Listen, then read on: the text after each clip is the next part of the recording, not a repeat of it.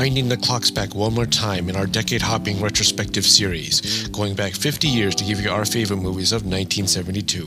From big studio projects looking for new audiences to market towards, undisputed all-time classics, and international experiments that push the boundaries of filmmaking, this was a remarkable year for film. Join us all holiday season into the new year for more retrospective reviews and more media-related discussions like this.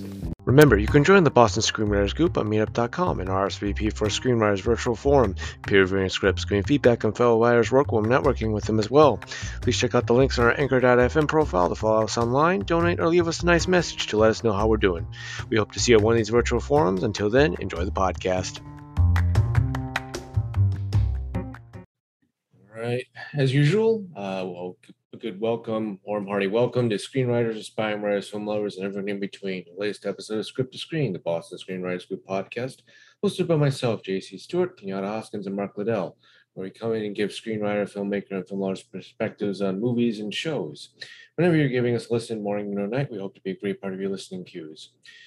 And we hope to be the part of the fun stuff in your day with these in-depth discussions on film, TV, streaming, whatever the hell else we like to share our thoughts on. I'll start out with the intros. I've been a co-organizer of the Boston Screenwriters Group for over 7 years, helping out the founder, Deborah Sharif, the meetups, where we help any level of experienced screenwriter peer review the screenplays with other members. I'm also a local filmmaker on the lower end of budgets, but I'm always game for coming up with movie ideas and ready to film. Now, with all that settled, I'll pass it on to my co-organizer and good friend, Kenyatta. Hey, what's up, folks? Good morning. Good Sunday morning. My name is Kenyatta Hoskins. Been with the Boston Screenwriters Group for over 5 years. I've been a co-organizer for over 3 years. And I just kind of want to throw a disclaimer out there that I'm just going to say on the outset that we have over, I can't give you the exact number, but we have easily over 1,000 members. So I know sometimes that we talk about film, and doing so, sometimes inherently we talk about politics. So just a disclaimer that any opinions that we have are our own, and there's so many different members we have. There's going to be so many different opinions about religion, politics, whatever. So I just want to throw that out there. But I enjoy talking about films because, good films, what do? A good film is something that after you see it, you talk about it. And sometimes you talk about it in depth, and sometimes you talk about it in depth for hours, weeks, whatever. You can talk about it 10 years from now and, talk about it for a very long time. So, I just want to throw that out there, but just love films, fell in love with film at a very early age. And right now we're going to talk about our favorite films of 1972. I know a lot of people, were born then. Jeff, I was only 1 year old. I don't know how Mark was. So a lot of films that's on our list, pretty much. We didn't see it the year that it came out, most likely, and saw it much later in life. So, so I'm glad to be here. All right. And I'm Mark Liddell, a longtime Boston educator, lover of film. And wow, with that little bit of a disclaimer from Kenyatta, I feel pressure now to depoliticize my take, but that's all right. And I was keep going, do what you gotta do. So I'll just throw it out there. You could do what you want. This is Europe, and I was just saying, I just want to. We're a Boston Screenwriters Group, but like I was saying, there are so many members with so many different opinions. So I just kind of want to throw that out there. All right, I was the ripe old age of 2 when these movies came out. So again, I didn't see it in the theater either, but I think from the 3 of us, we'll have a list, maybe even some overlapping films on the list. Longtime lover of movies, at one point aspiring filmmaker. Now I just kind of watch and observe and criticize from afar, and that's what we're doing today. So let's get it on. Let's get it started. Yeah, certainly. let's move forward with as we've been doing for the last few weeks. So we've been just decade hopping and going back and giving you our favorite movies from 10 years ago, 20 years ago, etc. Now we've reached all the way 50 years back. Good old 50-year anniversary of all of these movies, and of course, there's one that probably reigns supreme, but I'm sure there's others we can mention along sort of in the same breath. But so this is our favorite movies of 1972. As Kenyatta sort of pointed out, sort of an interesting year again. Both society at large and cinema, because this is right when the sort of the all-encompassing studio system is starting to collapse, and at the end of the 60s, and so more studios were looking for what was going to take over sort of the mainstream sort of tastes and mainstream appeal. And there's a lot of experimental filmmaking going on because of that, and a lot of them show up right here in 1972. Does anyone want to sort of start us off, or maybe do we just want to mention off the top? Should we just get it out of the way? No. Let's not do that. Why don't we save the biggie for last, right? We know what the biggie is, right? I mean, we all know what the big one is, but yeah, I don't know if we want to save that. Do we just want to get it out of the way off the top, or? No, we can save that. We'll save it. I mean, it's everybody. We gotta save it because if we start with it, the whole show will be about that, right? I mean, I got you. Good idea. Okay, yeah. But I will say why. I mean, you did kind of start it off why 1972 was so interesting, and comparatively to 1992, 2002, so on and so forth, right? Now, when I looked at the list of all the best movies, the top movies that year, there was a lot. You know something? The studios are kind of fledgling, around that time, and a lot of studios are in danger of, just going away. So Hollywood was pretty much in danger around this time. And if you look at the list of movies that came out that year, there was a lot of low budget. So, like, if we talked in the past broadcasts, we talked about Black exploitation movies. Pretty much these low budget. I mean, think about now. You have all these big, mega, tentpole, expensive ass movies like 500 million and 200, 300 million, whatever. Movies. You didn't have that back in 1972. You had more low budget films, and then all the directors and filmmakers, this is their start. Like, for example, Francis Ford Coppola, Star Wars, George Lucas, and Steven Spielberg, all in the 70s. All the big time filmmakers that we think of giants now, they were in an infancy stage. They were born out of this time frame.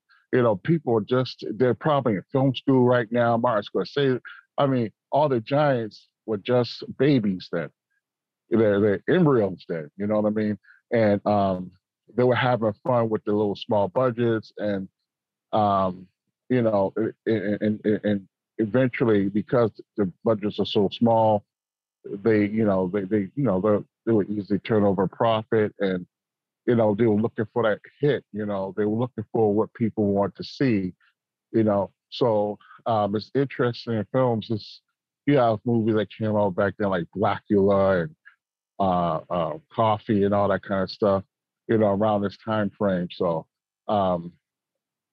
like, one of the films that I think I could start with. Actually, I'll let you guys start first, and I'll follow you guys. All right. So if I can start, many people think that a few years later, with the movie Jaws, the summer horror movie, I guess, even summer blockbuster began. And I don't know if this film is a blockbuster, but I know it's certainly horror in a certain sense. It's considered a thriller of types. and I didn't see it till later, but it has become iconic for a number of scenes and a number of phrases, and that is John Boorman's Deliverance from 1972, July of that year. It was released. Of course, it has been spoofed. The dueling banjos scene's been spoofed a number of times in movies and even in children's fare. The squeal like a pig lines at Ned Beatty, iconic. But again, the story of these city dwellers venturing off for an excursion into the wilderness and being met with just sheer terror. It has shaped a lot of people's mindsets around venturing off into the woods for an excursion. Deliverance is iconic, and sadly I didn't see it until I was in my 20s, but I probably wouldn't be able to digest all of it until that point either. But John Boorman's Deliverance. I don't know much about the director Boorman. Maybe I'm just ignorant. But I do know that he did Deliverance, and I think at one point he was tapped to do the ill-fated sequel to The Exorcist. I don't know if he actually completed that or not, but at one point he was the target for that. I think he backed out of it. But for me, Deliverance made me fearful of country yokels to this day. Excellent pick. It's definitely on mine. As you said, it's sort of for people that were born after 1972 or didn't see it in the theater, it's sort of like just immersed itself in pulp culture. Like this movie before you've seen it. It's one of those movies. The scenes that are parody, the dueling banjos, the sexual assault scene that happens later on with Ned Beatty's character. There's endless amounts of sort of the scenes that have been spoofed and sort of even imitated in other works, but the original remains supreme. It is one of the masterpieces of horror movies. It's like simple premise, just three guys, three friends, three buddies, just going out to the woods together on a outdoor, river adventure. But they get a lot more than they signed up for, and it just goes south really quickly, and they're very just viscerally. It's a wonderful sort of great cast, and it just takes this simple premise to its best its best version of it, as you're saying, this sort of put John Boorman on the map. He did actually do Exorcist 2.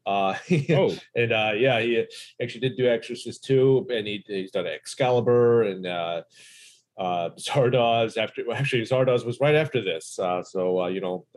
Sean Connery in that outfit is just as iconic as anything else has been done with that red strap sort of bondage gear. But anyway, John Boorman.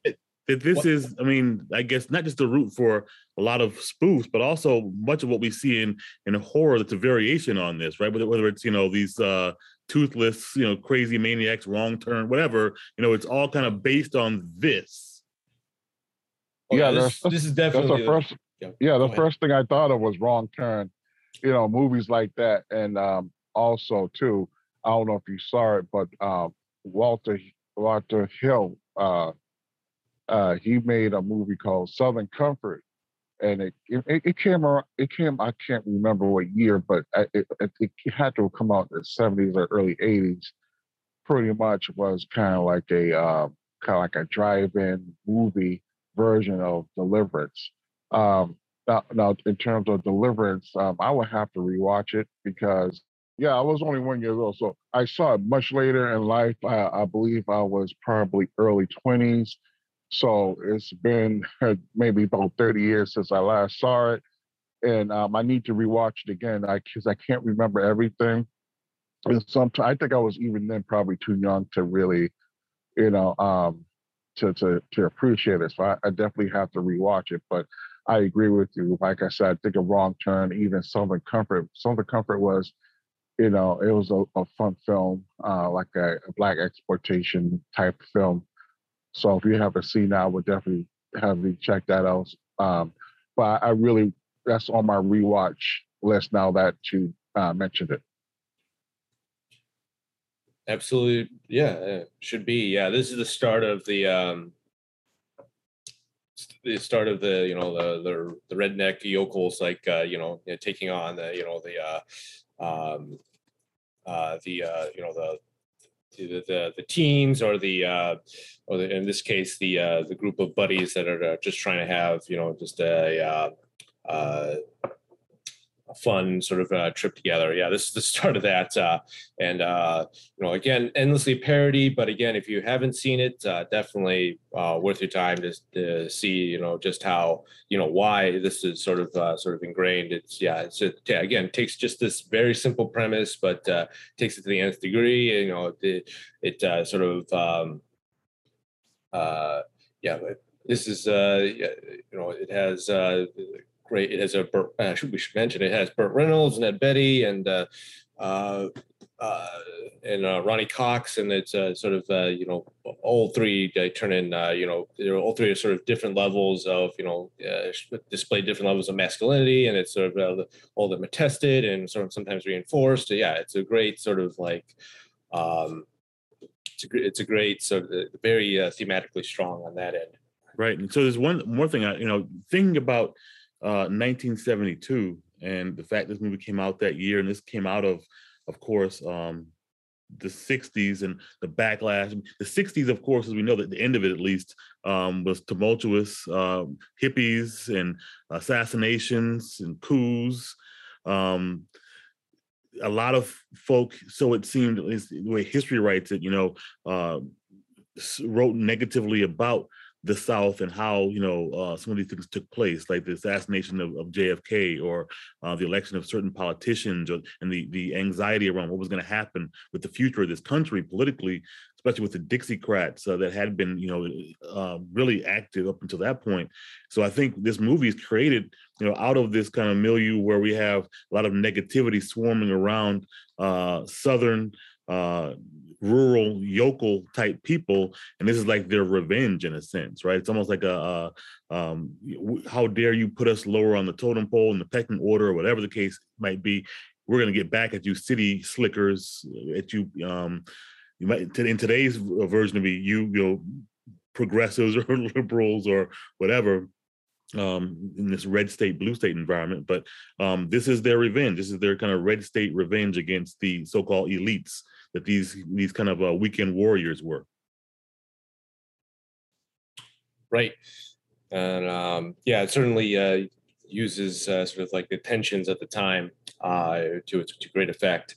But yeah, definitely great pick there, Mark. So Kenyatta, do you want to go next, or? Well, this is not in any particular order, but I'm going to mention, very, very big fan of samurai films, and this is an adaptation of a manga, adaptation of the manga series is Lone Wolf and Cub. Now I don't know if you guys heard of it, but basically I think there was 6 films in the series, and I think about 4 of them came out in 1972. So basically it's about this warrior, he's on this journey. Basically, people are after him, and he's traveling with a child. So it's like he goes on all these adventures, and it's just, to this very day I could watch a whole series. So it's like this. I don't know if you guys heard that. Have you guys heard of Lone Wolf and Cub?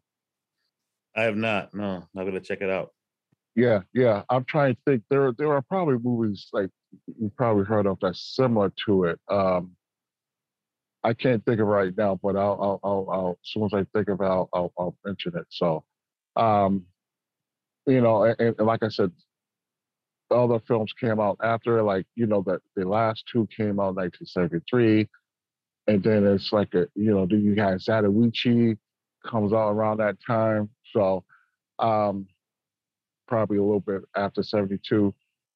But so to this day, I can sit down and just kind of binge watch that whole series. It's called Lone Wolf and Cub.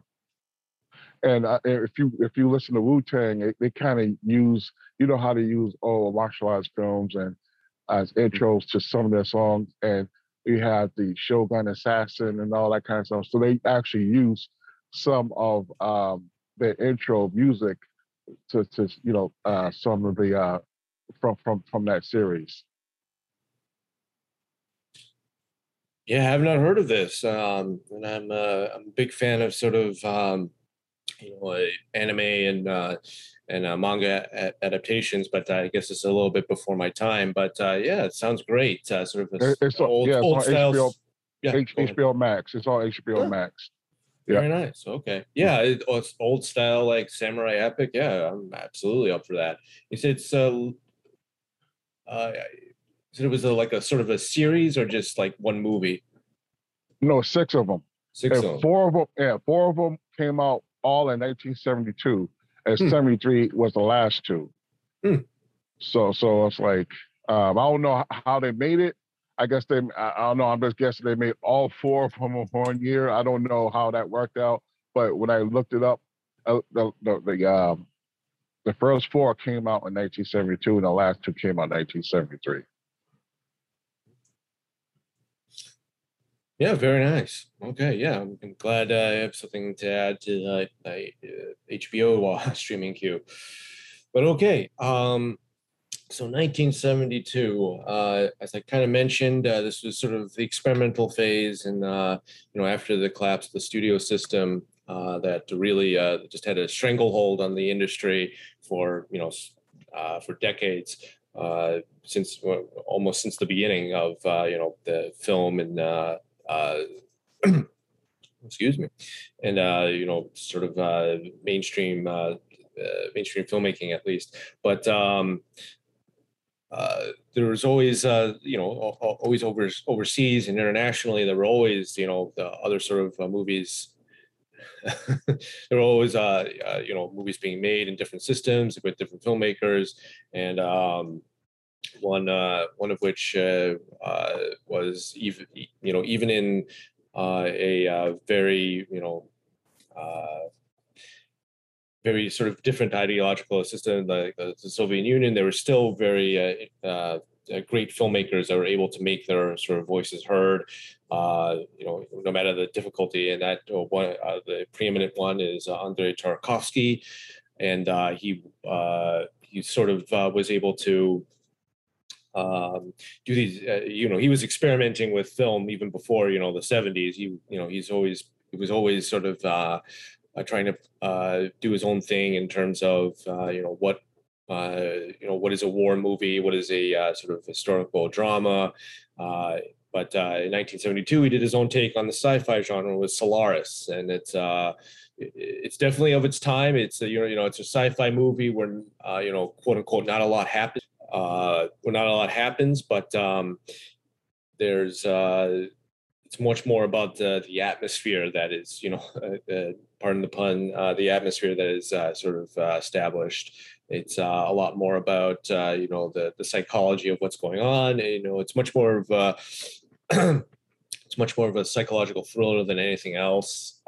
Sort of this scientist.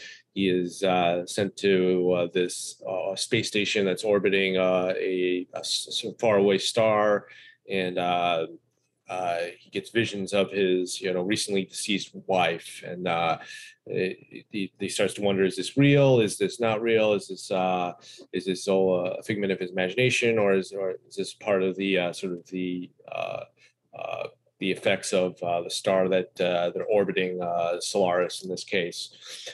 So yeah, a lot of people put this as sort of the Soviet Union's response to 2001. I guess you can consider it that way, but I think it's a very different beast altogether. But under Tarkovsky's Solaris, definitely uh, a great experimental movie that sort of again kept on pushing sort of the what what we think of as sci-fi, what we think of as cinema, also.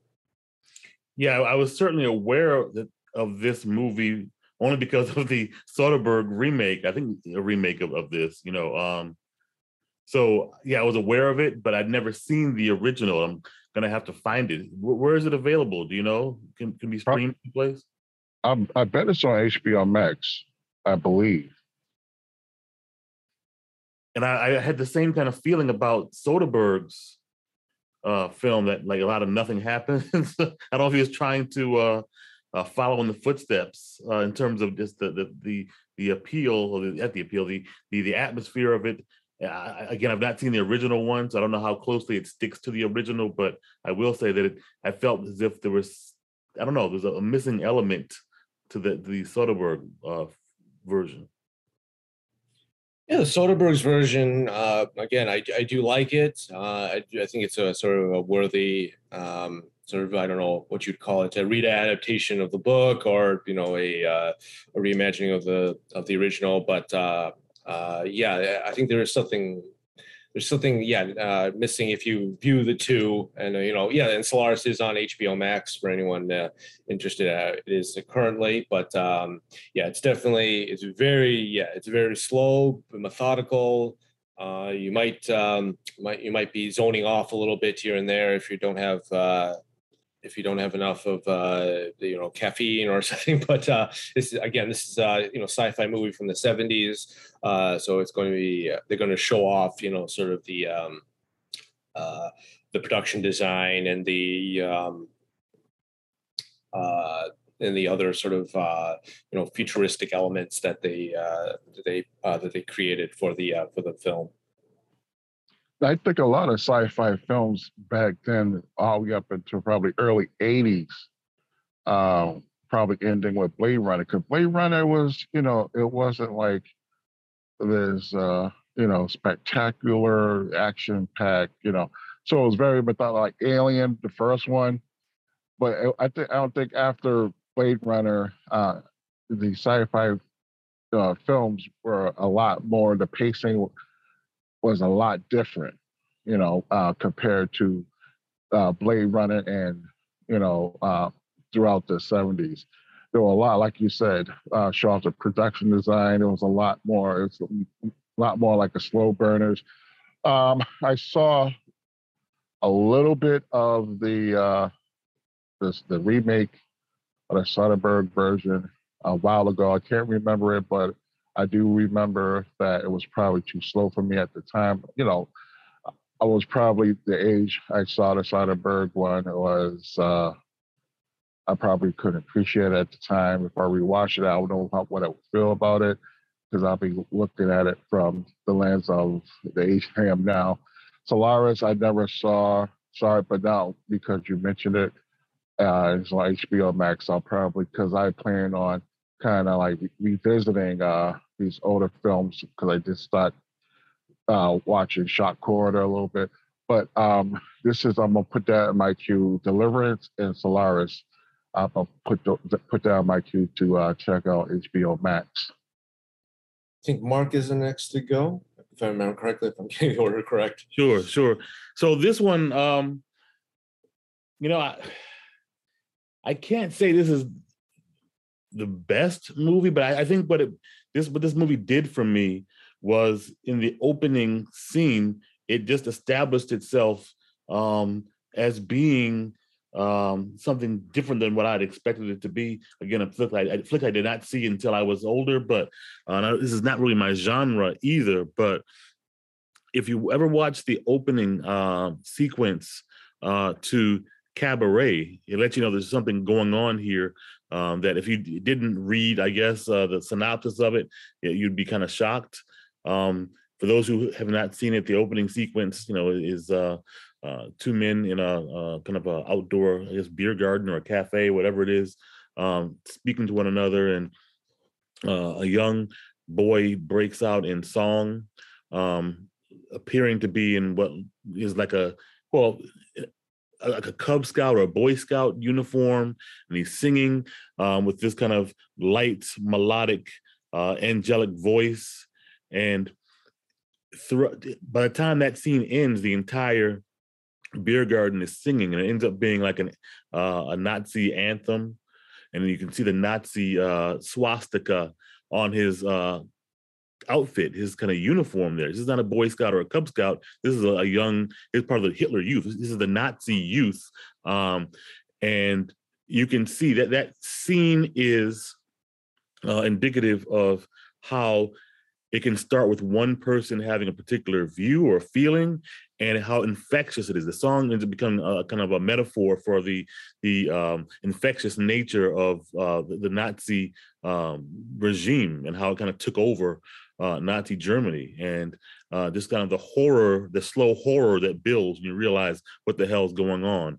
So in this case, I will say this movie, if not for anything else, the reasons why other folk might have liked it and why it might have garnered, attention or awards. But for me, that scene alone just lets me know how this kind of fervor can build up. And I think we've seen a little bit of that here in this country in recent years with the shifting of what's seen as politically acceptable.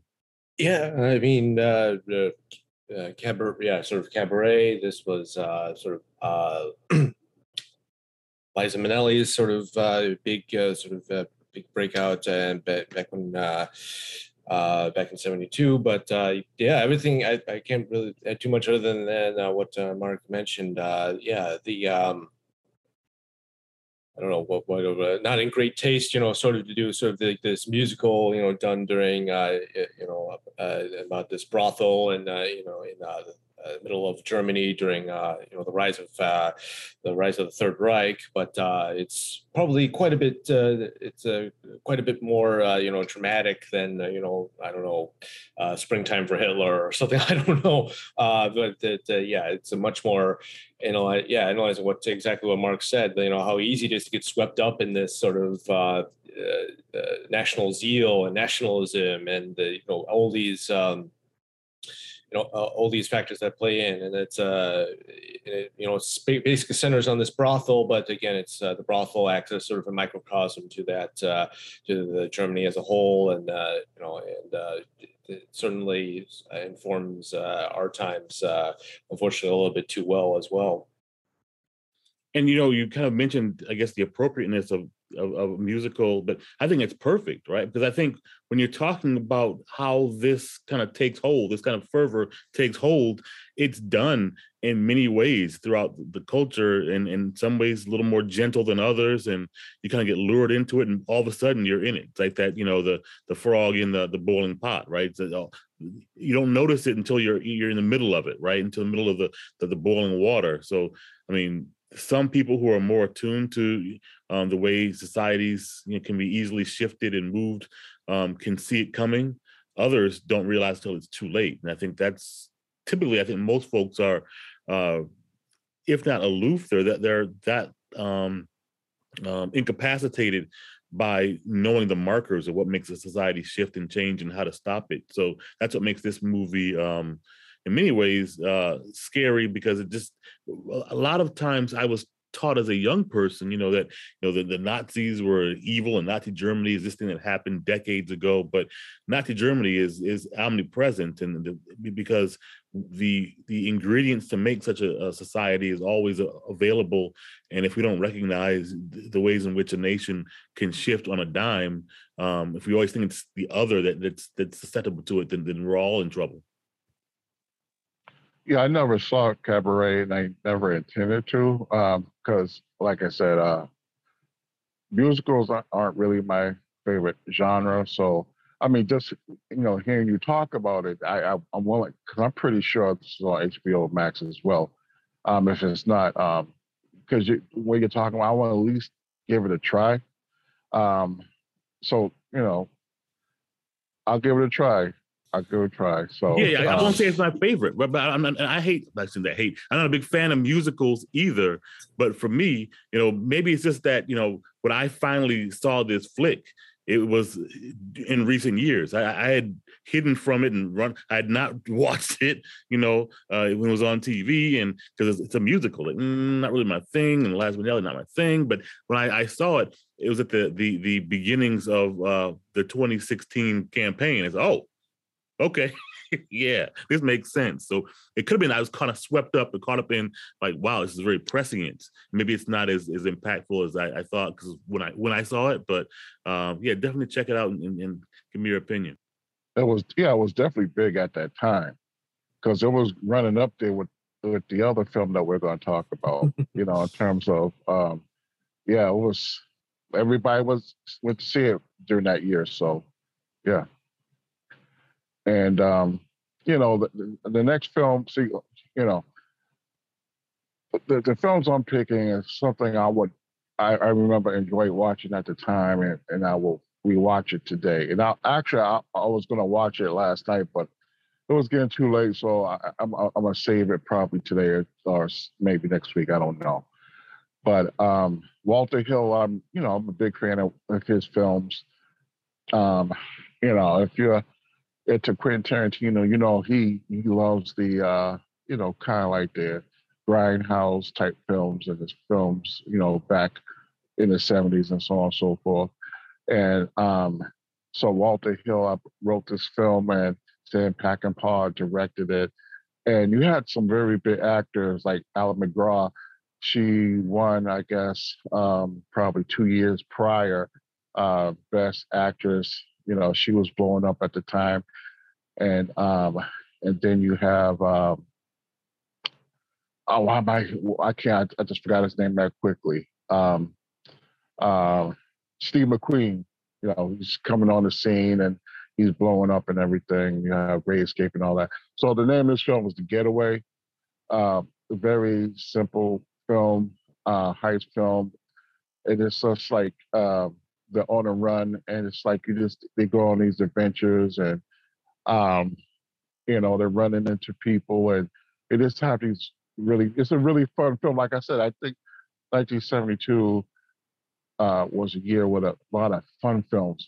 Films didn't cost a lot of money to make, and you could kind of see the love of the filmmakers making these films. So, So I want to say, I'm not saying The Getaway, won any awards or anything, but a lot of people did like this film when it came out there. It was a big film, action film, so on and so forth. But it just had a lot of big time people that were involved in this film. So if you haven't seen it, definitely check it out. And that's definitely on HBO Max, because I almost rewatched it last night, but it got a little bit too late.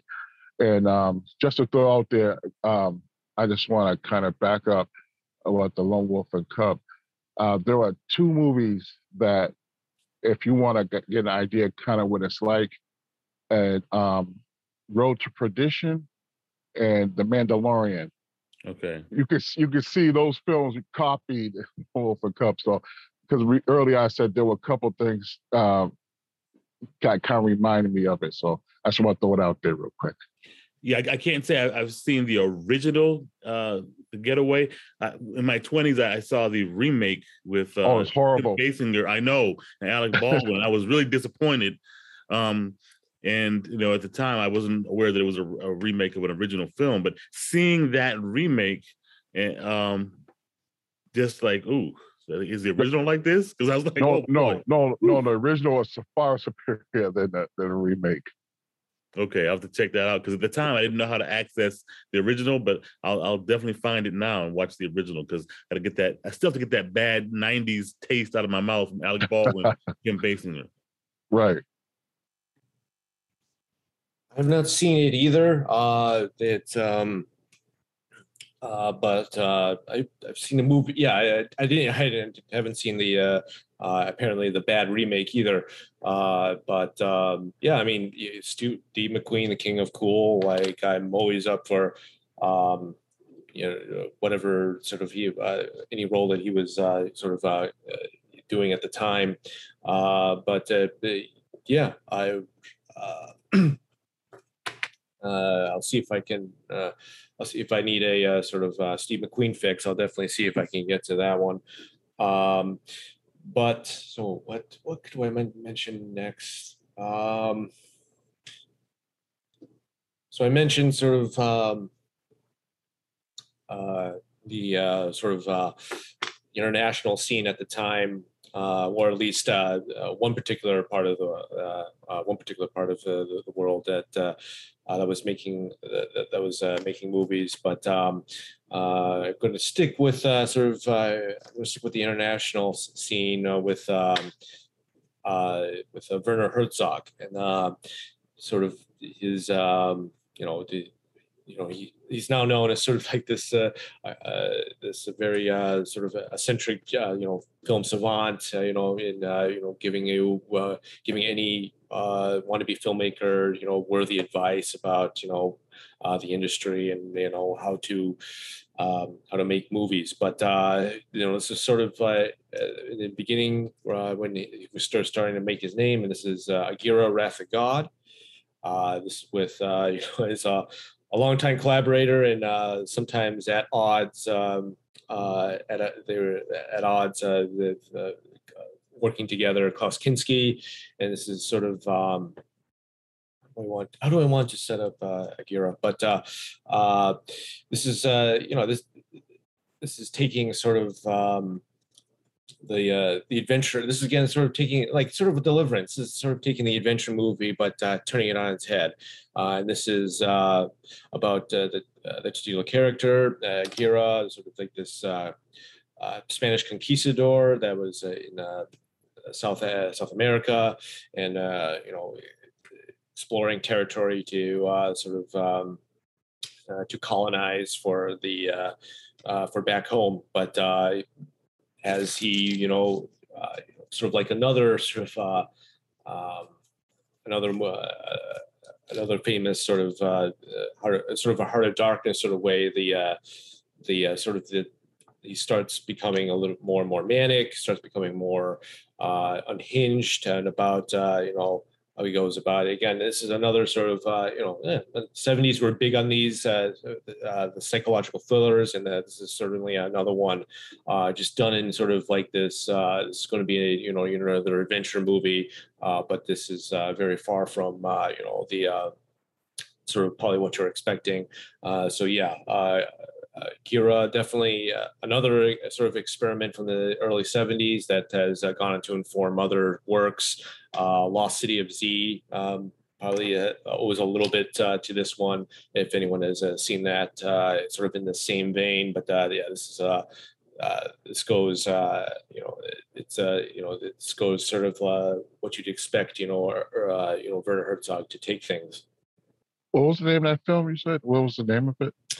Aguirre Wrath of God, maybe Wrath of God. Wrath of God, yeah. Right. I never heard of it. Yeah. Oh yeah, it was early. It's right early in Herzog's career, but this was sort of the first real. Maybe he did a documentary or something that got him a little bit his foot in the door, but this got him a lot of acclaim in terms of making narrative dramatic work. Yeah, I've got to plead ignorance to that. I mean, sorry. I'll look for it. Believe. Where can you see it? Let's see. Is it on HBO Max as well? You would think, but I don't think so. It's currently on Tubi with a few ads in between. Oh, okay. Okay. Amazingly not on HBO Max, but I guess it's a little bit different than what they typically have in their streaming platform. But yeah, definitely worth a watch if you're curious about sort of the age of exploration, kind of, but a little bit turned on its head a little bit. And in this case, this just the dark psychological path that the main character goes into, and how he imparts that on to the rest of his troop and the rest of the indigenous people that he's conquering. Okay, I'm gonna have to check that out. We gotta do a part 2 of like all the stuff we haven't seen. All the stuff that we need to catch up on from other people's catch up lists, on right? and do a part 2. After we're all caught up. Right. Good suggestions. I mean, well, I'm glad. I'm happy to give you all sort of things to look for. All right. Are we at the big one? I mean, we might as well. I think we've held it off for. Yeah, we've held it off for. Well, I just want to throw say it at the same. Okay, go ahead, Pineda. I just want to throw honorable mention out okay. there. Good idea. Okay, Return of the Dragon is Bruce Lee was big time back then, and out of like he made Fist of Fury, and what's the other one? I think that's like the first commercial American, that came out in America, and I think that's Fist of Fury is like one of the big films that just put Bruce Lee on the map, and then he ended with I'm trying to think of Game of Death. But to me, out of all the Bruce Lee films, I think Return of the Dragon was my favorite one. And at the end, he fights Chuck Norris. So it's like Game of Death, he fought Kareem Abdul-Jabbar, and Return of the Dragon is he fights Chuck Norris. So I'm thinking if he lived to make another movie, he probably would have fought at the end somebody, I don't know, whoever was big at the time, but I don't know if you guys saw that, but Bruce Lee's very big at the time and of course, big superstar. So definitely, I remember seeing Game of Death in the movie theaters. I was so young, I was really young, but I kind of remember the images of the tiger claw, the claw that the Big Boss had and everything. Mm-hmm. But I didn't see Return of the Dragon in the theater. But when they used to have the all 3 movies, that kind of like that collectible box, saw it, and I just became a very big fan of the film. It was action packed, and Bruce Lee had a lot of charisma. Like I said, it's not Shakespeare or anything like that, but it's like I said, it's a very fun film. If you want to see, just great martial arts and Bruce Lee at his peak, that'll be a good film to watch. Yeah, I can say as a kid in Detroit in the 70s, not that long after this movie was released, they would, have it on TV, as well as like we would have like I guess a kung fu or martial arts, like regular Saturday afternoon viewing time. There'd be something on with martial arts, because as we've mentioned before, the early 70s, at least, those movies saved a lot of the film industry, right? Especially for the Black folks, because a lot of the theaters were based in urban areas, and this is coming about 5 or 6 years after the riot summers of 67 and 68, where a lot of white folks fled the inner cities for the burbs, yet they had the infrastructure of theaters still in cities. So who's going to see these movies but people of color who were there? They wanted to make movies that were attractive to them, and just import movies that of course didn't require a lot of investment on the part of the major distributors here, right? So that's what really got the action movies from Asia, martial arts movies, to kind of take a foothold in this country, was them populating these urban theaters throughout the country that white folks had fled for the most part. And you think too, like movies like Superfly came out in 1972 as well. Yeah. And a lot of these Black exploitation. So those are the 2 things that kind of save Hollywood, is like the martial arts films, and then the Black exploitation films. Right. And a lot of those kind of like those grindhouse films, and a lot of the Black exploitation films had a lot of martial arts in it. So yeah, tits and ass, and then you have martial arts, and then car chases and all that kind of stuff. So yeah, and some of those urban theaters also turned into X-rated theaters too. Right. Why a film like Deep Throat could be, one of the top grossing movies of 72 as well. Not that it's on my list or anything. I've yet to see it. Good cover, Mark. Good cover. All right. Yeah. And it was so big. It was so big back then that they made a documentary on it and how big it was. Right. Yeah. Uh-huh. Right. No, huge Bruce Lee fan. Unfortunately, yeah, I haven't gone to too many more, but Enter the Dragon, I mean, it's unbeatable. It's not from 72, but yeah, sort of established sort of the martial arts epic that and Bruce Lee himself. But yeah, definitely always up for a Bruce Lee sort of a Bruce Lee outing. But yeah, a few of my own honorable mentions before we get to the big one. Sisters. Yeah. Oh yeah. Oh yeah. yeah. All right. Yeah. Yeah. Brian De Palma's sort of the thing. Maybe I'll let Kenyatta take the reins in order to sort of.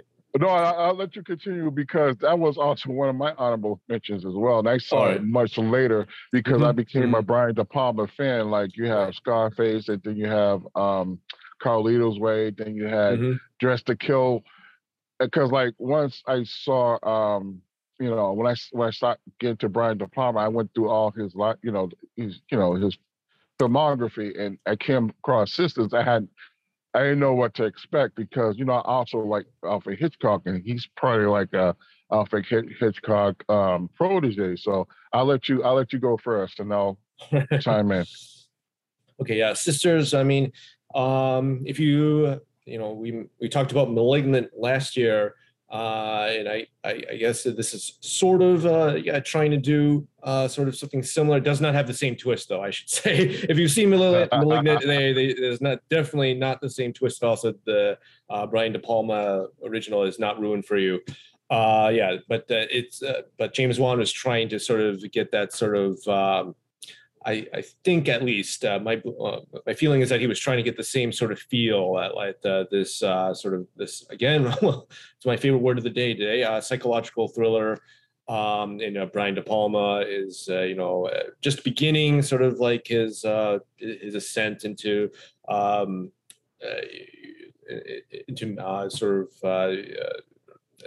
becoming a household name. I mean, this is another sort of horror movie, but definitely does. It helped put a lot of people. Put a lot of people back on the map, and it started their sort of ascent into sort of being household names, at least in terms of the heavy movie watchers. Is the person, was that Margot Kidder? Yep. Margot Kidder. Is that like one? I believe was that one of her first films? Because let me tell you something. Watching Superman and seeing Margot Kidder, that's where when I first saw Margot Kidder, and then after I saw this film, it was so different from what I'm used to from Margot Kidder. It's like she was a completely different actress. I was like, it looks like Margot, and I see her name, but it's like she just seems so different in this film, And then she would follow it up with Black Christmas, right? Oh yeah. Which that was a good one. One of the first slashers. Well, of course, Psycho's a slasher, but yeah. So I'd forgotten about this. Thanks so much for reminding me of this movie. It's been a long time since I've seen Sisters, but I'll check that one out again. I know it's on HBO Max. I just have to look it up to see where it's available to see again. But it's been a long time. I watched this on one of these old VHS tapes back in the early '80s. Right. And I'd forgotten all about this. So thanks for reminding me. And it's good you don't talk too much about it because I think it's best to go in cold. So just go ahead and watch it. You don't want to. Margot Kidder's in it. It's a Brian De Palma film. That's all you need to know. Just go in there cold because you don't want to reveal too much. Right. Yeah. We don't want to. Yeah, we definitely don't want to spoil, especially for this one. We're just kind of listing stuff. And since I mentioned De Palma, I'll mention sort of his great influence. Alfred Hitchcock's Frenzy also came out the same year. And you'll see a lot of course, parallels between the two But Frenzy was sort of like I know it's not technically his last movie, but Frenzy is sort of if Hitchcock had been just, let's say 20 years younger, this is the direction he probably would have gone in. Much more just much more just in your face violence rather than, the stuff he was hampered with, all the way his entire career, basically. This is like, this is what this is a serial killer movie, but by strangulation, and the strangulations are kind of in your face, which was shocking at the time. Shocking, especially from someone like Hitchcock, who at the time everyone thought was sort of like this sort of, I don't know, classy, gentleman sort of filmmaker. But this kind of Frenzy is kind of, shook a lot of audiences, a lot of his fans too. But this I know technically Family Plot is his last movie, but for me, Frenzy is sort of like his last hurrah. Like I'm just going to do everything I want because I'm going out on a high note, and I think he did.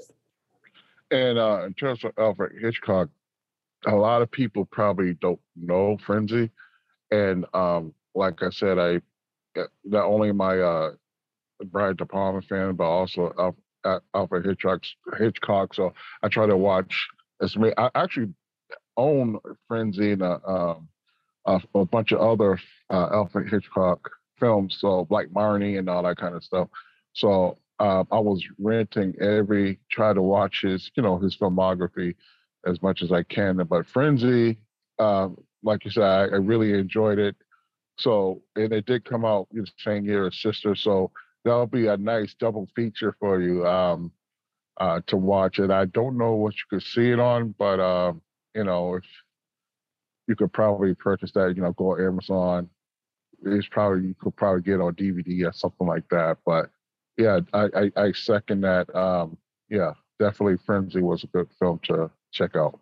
And I'll take this to the totally opposite end of the extreme. And I'll just simply say that when I was a young kid watching, TV in the early to mid 70s, trying to find something to watch, even as a youngster, I enjoyed horror. But it was certainly much more lowbrow in that I was trying to check out things as gory or as just spooky as possible. And I was happy to finally see someone looking like me on the screen as a villain. And that is a movie that is not Shakespeare, not even great, horrible writing, but just to finally see a Black person as this villain, Blackula, on the screen meant something to me as a youngster. I'm sure I haven't seen it in many a year or its sequels, but it just meant something for representation on the screen, which, as Kenyatta mentioned, with the Blaxploitation flicks, kind of kept the studios afloat. This is one of those examples of Blaxploitation in the early 1970s. But dialogue was atrocious, lighting terrible. I mean, everything you can think about in terms of filmmaking was bad. But for me to see myself as a youngster on screen, someone who looked like me, was important. And the ironic thing too, the guy who played the main character, he's actually a classically Marshall, William Marshall.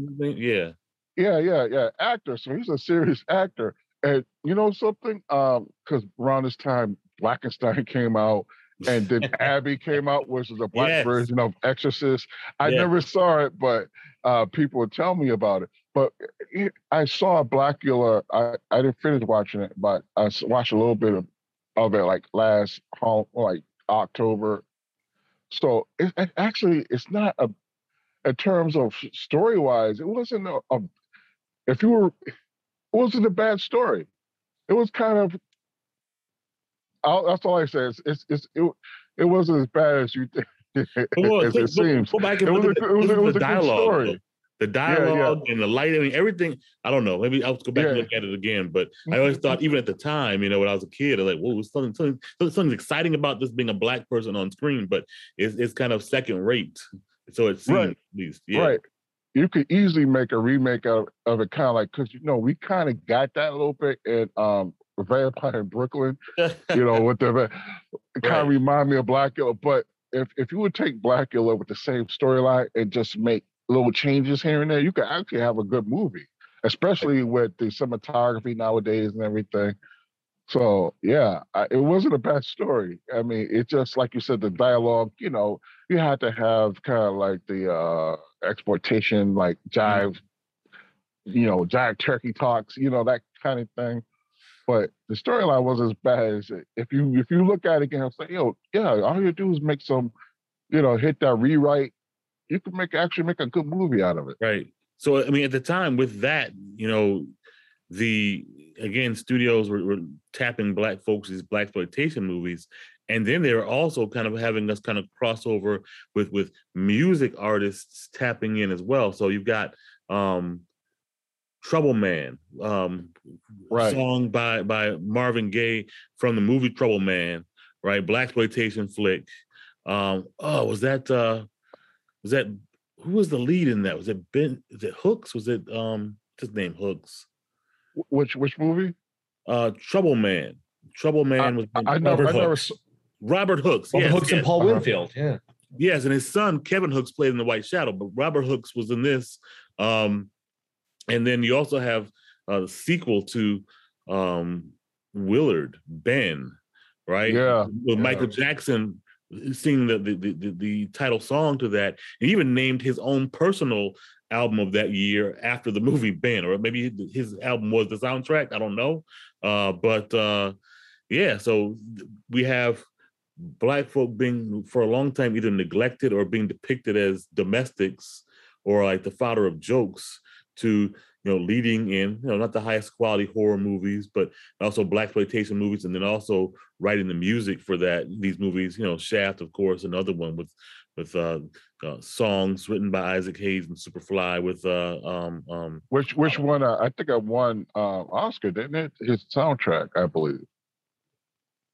I guess, yeah, I think so. I think so. Yeah. The song, And Curtis Mayfield was Superfly. I mean, it's Superfly. So, this is 72 is like the height of blaxploitation and the incorporation of Black folk into other aspects, in terms of music and scoring movies.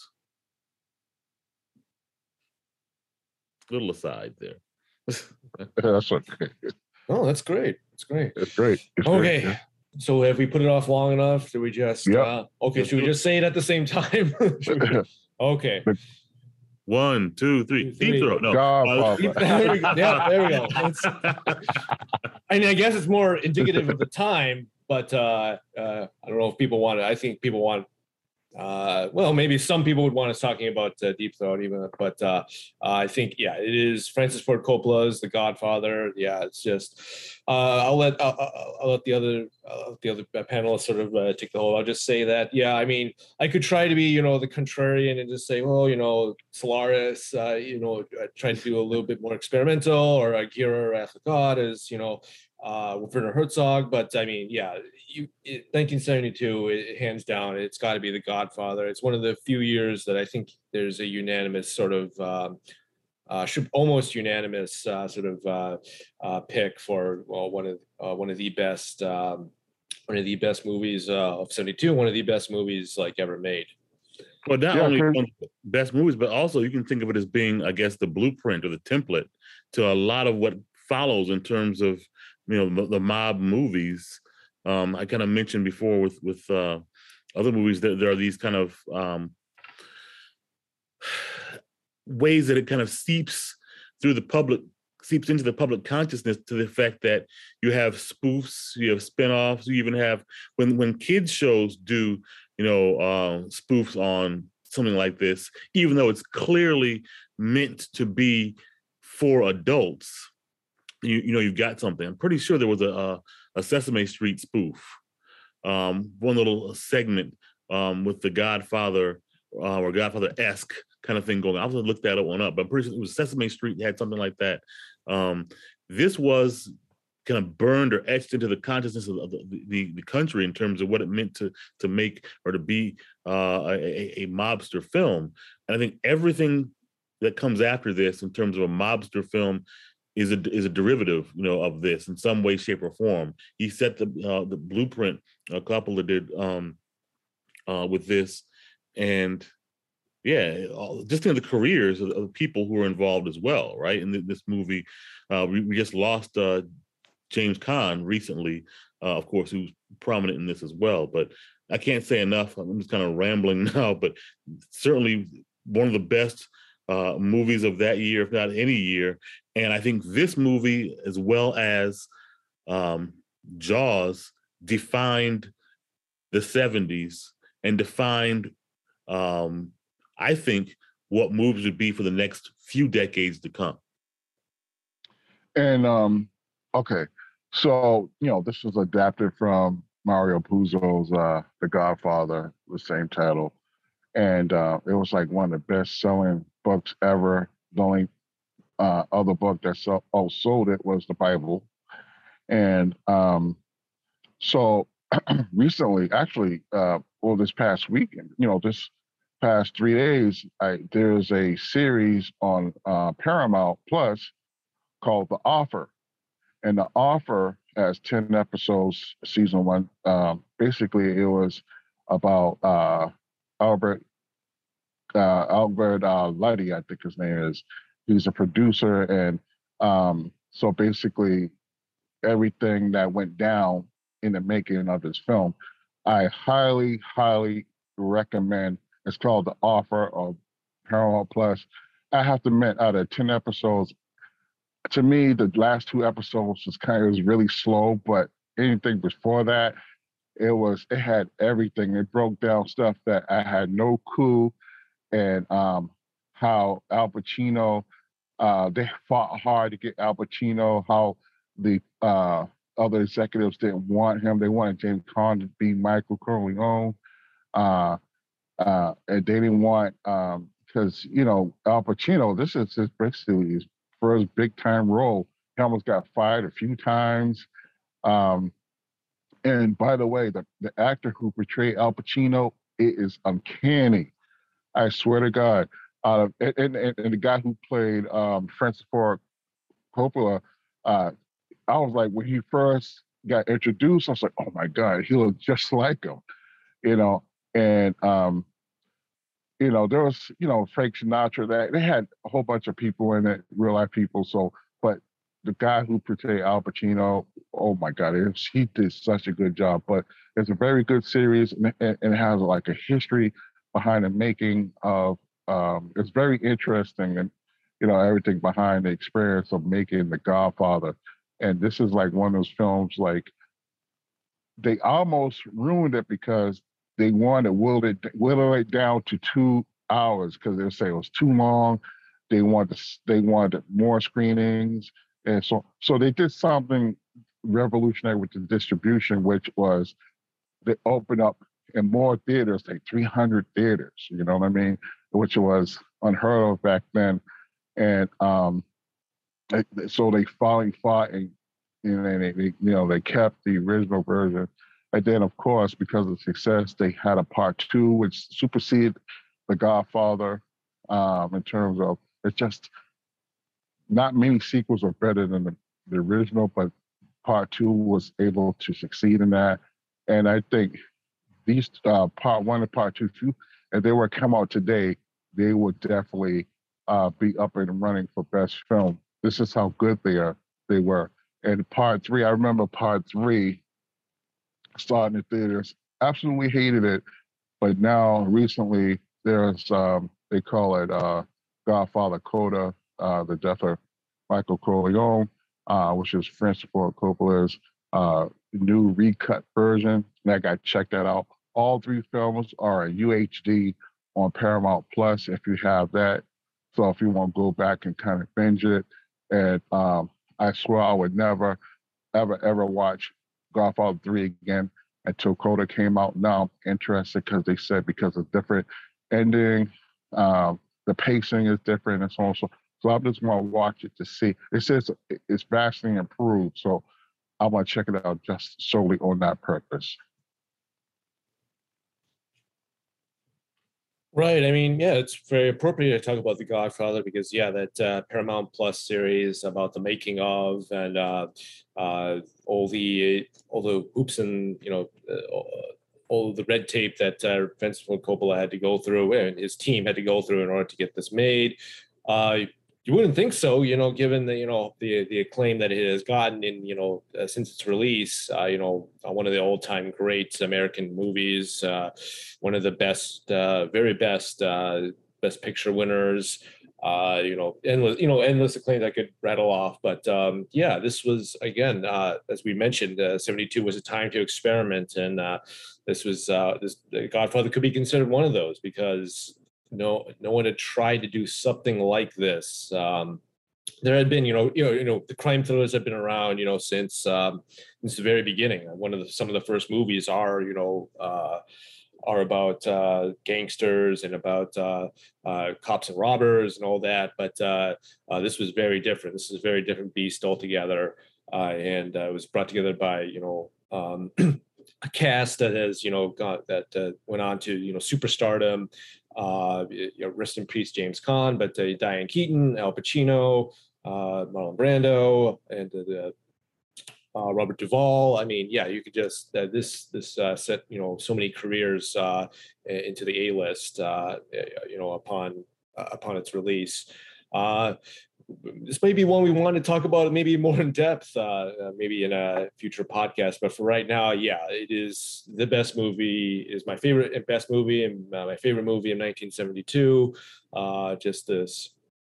I mean, it's cliche. It's cliche to say, God, I guess, but it's cliche because it's true, because it is just that good. It is as good as everyone says it is.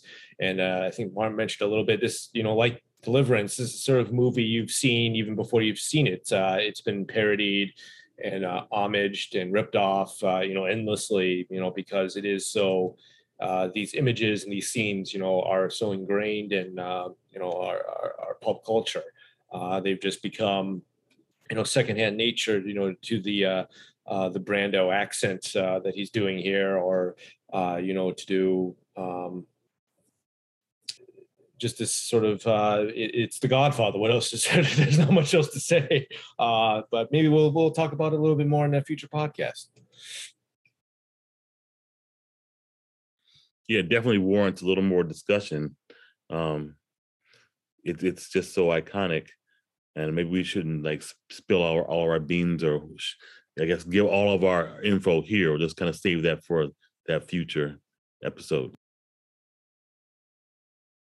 Yeah, it'd be nice to kind of do the whole part 1, 2, 3, because to me it's all one story. Well, I'll definitely let you know after seeing Coda to see, because usually I would exclude part 3. I always exclude part 3 in any discussion when it comes to Godfather. But if Coda improves on part 3, like they said it has, that remains to be seen. I'll let you guys know. But yeah, I would definitely say we could save any more details and probably a broadcast on this topic alone. Well, okay, I'll just do a quick mention. I think it just warrants a little bit of a mention. We're in the era of huge tentpole blockbuster movies. You mentioned sort of Jaws, Star Wars, and even Godfather. Sort of set the set the stage for sort of blockbuster filmmaking. But at this time, what was considered a blockbuster were the disaster movies, and I think the best, from my point of view, the best of these, these long, these string of movies as the Poseidon Adventure. Was given a horrifically awful, new age remake, about 10 or 15 years ago. But the original stands tall still. In my book, I think they did a fantastic job. This sort of set the trend. You have your airport movies, you have your earthquake movies, and the disaster movies were the superhero movies of yesteryear. In some way, shape, or forms, there's a little difference here and there, but by and large, at this time, the big money makers, at least during the summer, the big tentpoles were the disaster movies, and Poseidon Adventure is probably the best of the bunch. And the funny thing about Poseidon Adventure, right? What year did that come out? 72? 72. I was so young when I saw that, right? My first viewing of it probably is different than your first viewing of it because I saw it so young. I thought people were actually dying in the film.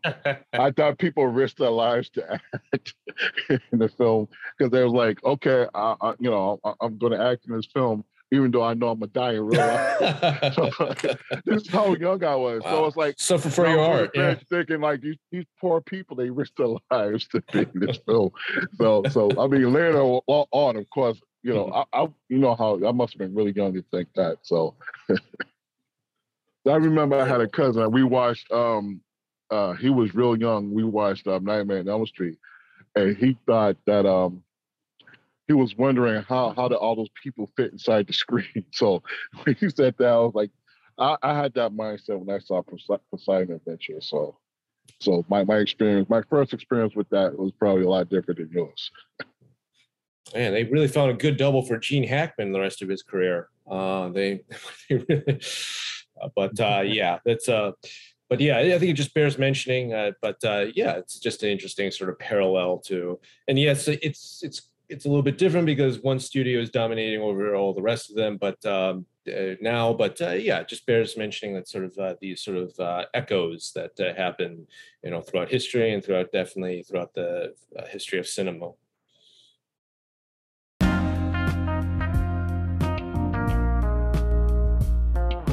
We hope you enjoyed listening to this podcast on our favorite movies of 1972 and all of our decade-hopping retrospectives. It was great looking back at the movies that have stuck with us from past eras. Let us know any of your own favorites from any era covered by email or commenting on our social media feeds. Join us this holiday season into the new year for more retrospective reviews and whatever the hell else we'd like to share our thoughts on. Feel free to leave us a rating or review on Apple Podcasts and other platforms. You can support this podcast and the Screenwriters Group with a monthly donation by clicking on the support button at Anchor.fm. You can join Kenyatta and our virtual screenwriters forums by RSVPing on Meetup.com and our Facebook. Subscribe to our channel on YouTube, follow us on Twitter and Instagram. Links are in the description. All the best in your writing, watching movie and streaming shows, and taking care of one another.